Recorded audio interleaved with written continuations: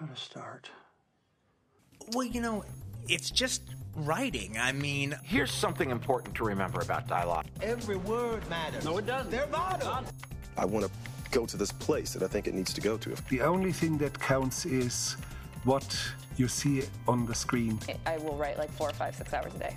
And it will be a voice made of ink and rage. Okay, I'm really glad you asked me that question. Welcome to Creative Principles. I'm your host, Brock Swinson. In this podcast interview series, I'll be speaking with writers, directors, actors, musicians, chefs, and various other types of creatives as we bridge the gap between creativity and productivity. Here we'll be discussing the habits, routines, and lessons that help promote a successful creative life. If this is your first time listening, make sure to subscribe on SoundCloud or iTunes. This episode is brought to you by IronJohnGear.com. In between your creative pursuits, make sure to check out Iron John Gear for top apparel, footwear, fitness items, outdoor supplies, sports gear, and much more. Visit the website for top deals on things like lanterns, backpacks, tents, snow clothing, bomber hats, sunglasses, fishing gear, and more. Visit IronJohnGear.com today and save money on your next adventure. In addition to Iron John Gear, make sure to also check out Freelancer Class, where you can learn how to become a freelancer full-time or part-time. The online course will teach you how to make money online as a writer, marketer, designer, virtual assistant, accountant, or salesperson. Stay tuned after the show to learn how to get access for free to this $99 valued freelancer course, along with some other free items on our website, creativeprinciples.live. In the film Midnighters, Lindsay and Jeff Pittman are driving home from a New Year's party when they accidentally cover up a terrible crime that entangles them in a Hitchcockian web of deceit. In this interview, writer-director brothers Julius Ramsey and Austin Ramsey discuss their storyboarding process, loopholes for an indie thriller, what it was like to be a professional speechwriter, and the director talks about his work on shows like The Walking Dead, Outcast, and Battlestar Galactica. This is Jute. I got into filmmaking when I was a senior in college. I took a filmmaking class and decided that that's what I really wanted to do. And I spent an extra year at my college, working in the film department, and then moved out to Los Angeles and started working. I got work as an editor on reality television shows and some documentary TV shows, and kind of worked my way up from there, working into eventually into dramatic shows and into directing. And this is Austin, and I guess I probably got into it because of Jude. Grew up seeing whatever movies he brought home from the video store that were probably not appropriate for someone my age. But then I went off and had a career in Washington, D.C., New York City, went to business school, and had always been passionate about screenplays and screenwriting and movies. And after grad school, I decided that I would throw caution to the wind and move to L.A. and give it a go. And I don't think I would have done that if it weren't for having Jude already here and established in the business. So speechwriting sounds kind of stressful. Do you find the two jobs, do you find one more joyful or one more challenging than the other when it comes to screenwriting? They're both pretty different. I would say speechwriting is more stressful in the sense of the deadlines and the work environment. And, I was there at the Pentagon during sort of the peak of the wars in Iraq and Afghanistan. There are a lot of weighty issues that you don't deal with as much in screenwriting. And where I've been in the business, I haven't been under the gun with any really rough deadlines. I mean, there were some times on set when we had to rewrite a scene or two, and the clock's ticking on the days, and there's not much time, where it's definitely a bit of a pressure cooker. But the sort of day-to-day is not as stressful. I think it's more fun, partially a result of that, but also just that, there's more creative flexibility in the screenplay. You can kind of do whatever you want with it. So this new movie highlights kind of the worst of the human mindset. Where did this idea for Midnighters originally come from? Oh, when I moved out here, we were trying to come up with ideas for, a psychological thriller, psychological horror that was sort of a contained film. And so I had a few ideas, and one of them sort of arose from this bizarre news article I'd read several years ago about this woman who had hit a man, and he'd gone halfway through the winds out over the course of 24 hours, and she and her boyfriend, he did nothing, didn't lift a finger, and it's just a really disturbing article. And I mentioned it, and strangely enough, Jude had read the same article, and it was years before, and it stuck in his mind. And that was kind of the starting point, I think, less in terms of the actual circumstances and more this question of, people, we're always reading these stories of people who do extraordinarily, awful things, and some of the worst things you can imagine, but it happens to ordinary people. And that was really the starting point. And then, it evolved a lot through the writing process, and Jude had a lot of input on how he saw it as a film that then sort of fed back into rewriting the screenplay and rewriting the characters and just making it a stronger story all around. I know in some other interviews you guys have mentioned inspiration from Hitchcock films, Coen Brothers, in the movies, particularly Shallow Grave from Danny Boyle.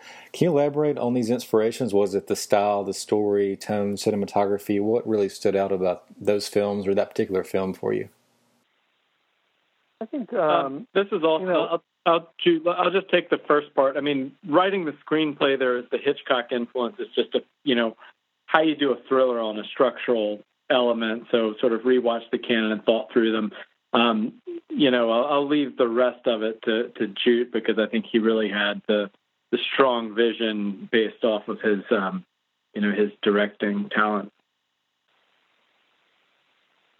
Yeah, I mean, I think they're similar in the kind of noir tone and sensibility of them, and trying to interject black comedy where appropriate, and trying to just keep them moving. I mean, that's one thing I love about the film Shallow Grave, is it's a contained film with a limited group of people, but the action is very propulsive. The film is moving forward really quickly the whole time, and I think that's something we were really going for with the pacing in this movie. And certainly the look of it, it's kind of like a cool, dark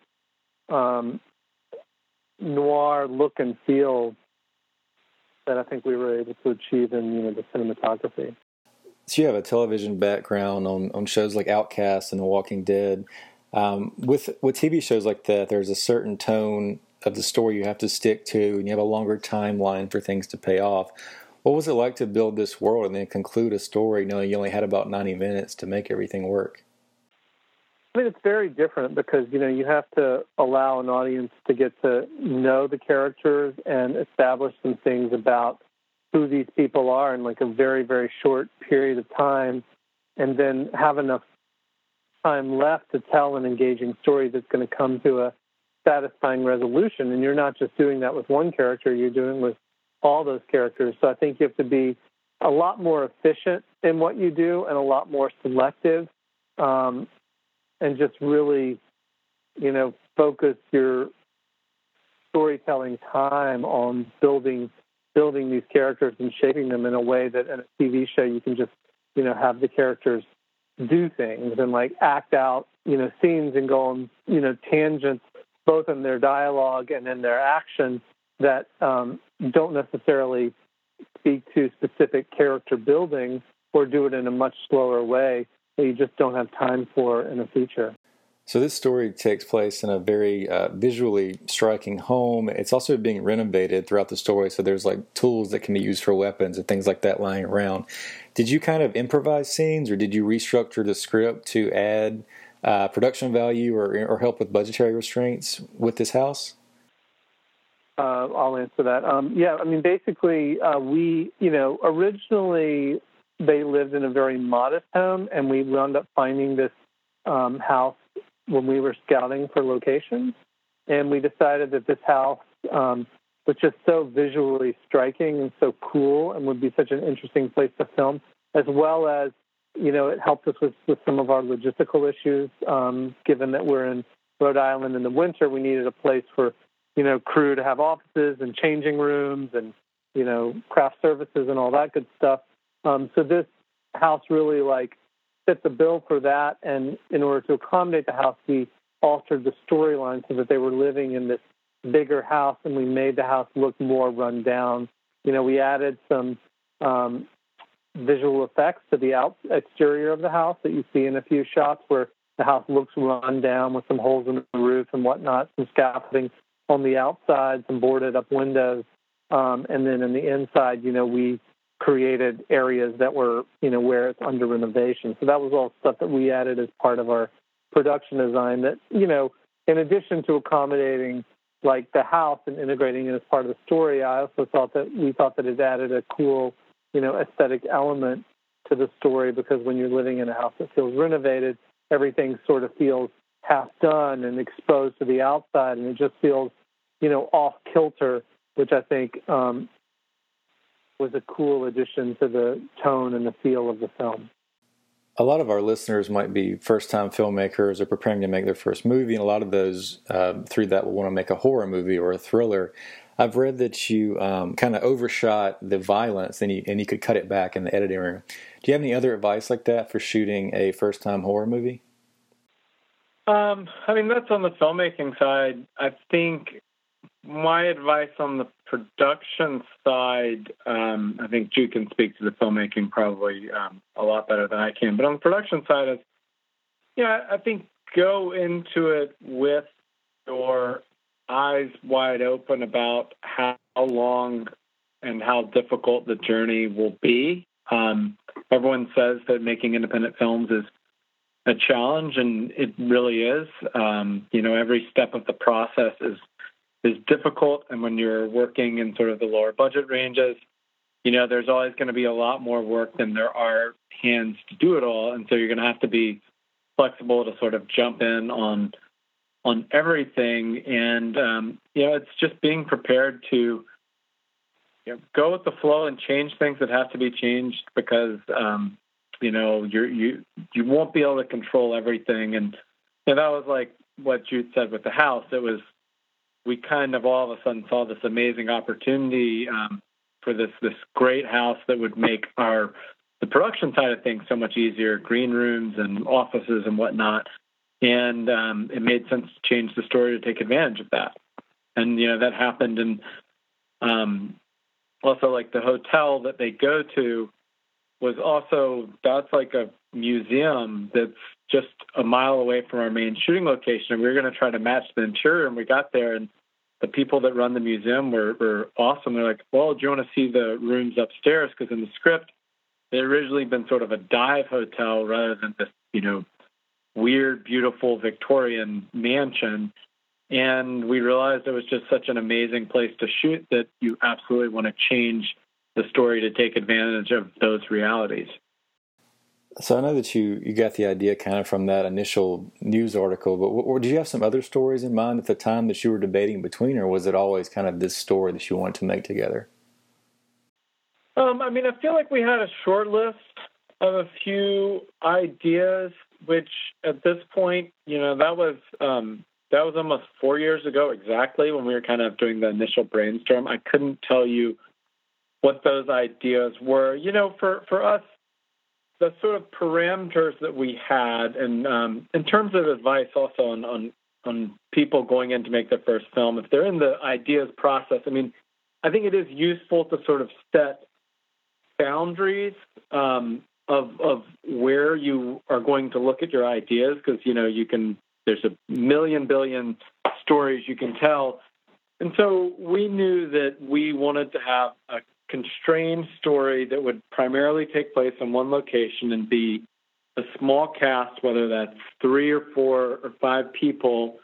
And we also knew that we wanted it to be grounded in the real world, just our sensibilities for our first film. We didn't want to do a ghost or a goblin or a magic mirror or anything. We wanted to do a psychological thriller, a psychological horror, and part of that's the influence of Shallow Grave or another movie, The Disappearance of Alice Creed, or is it Taking of Alice Creed? I forget which. And so we really, I'm sorry. Yeah, it's the disappearance.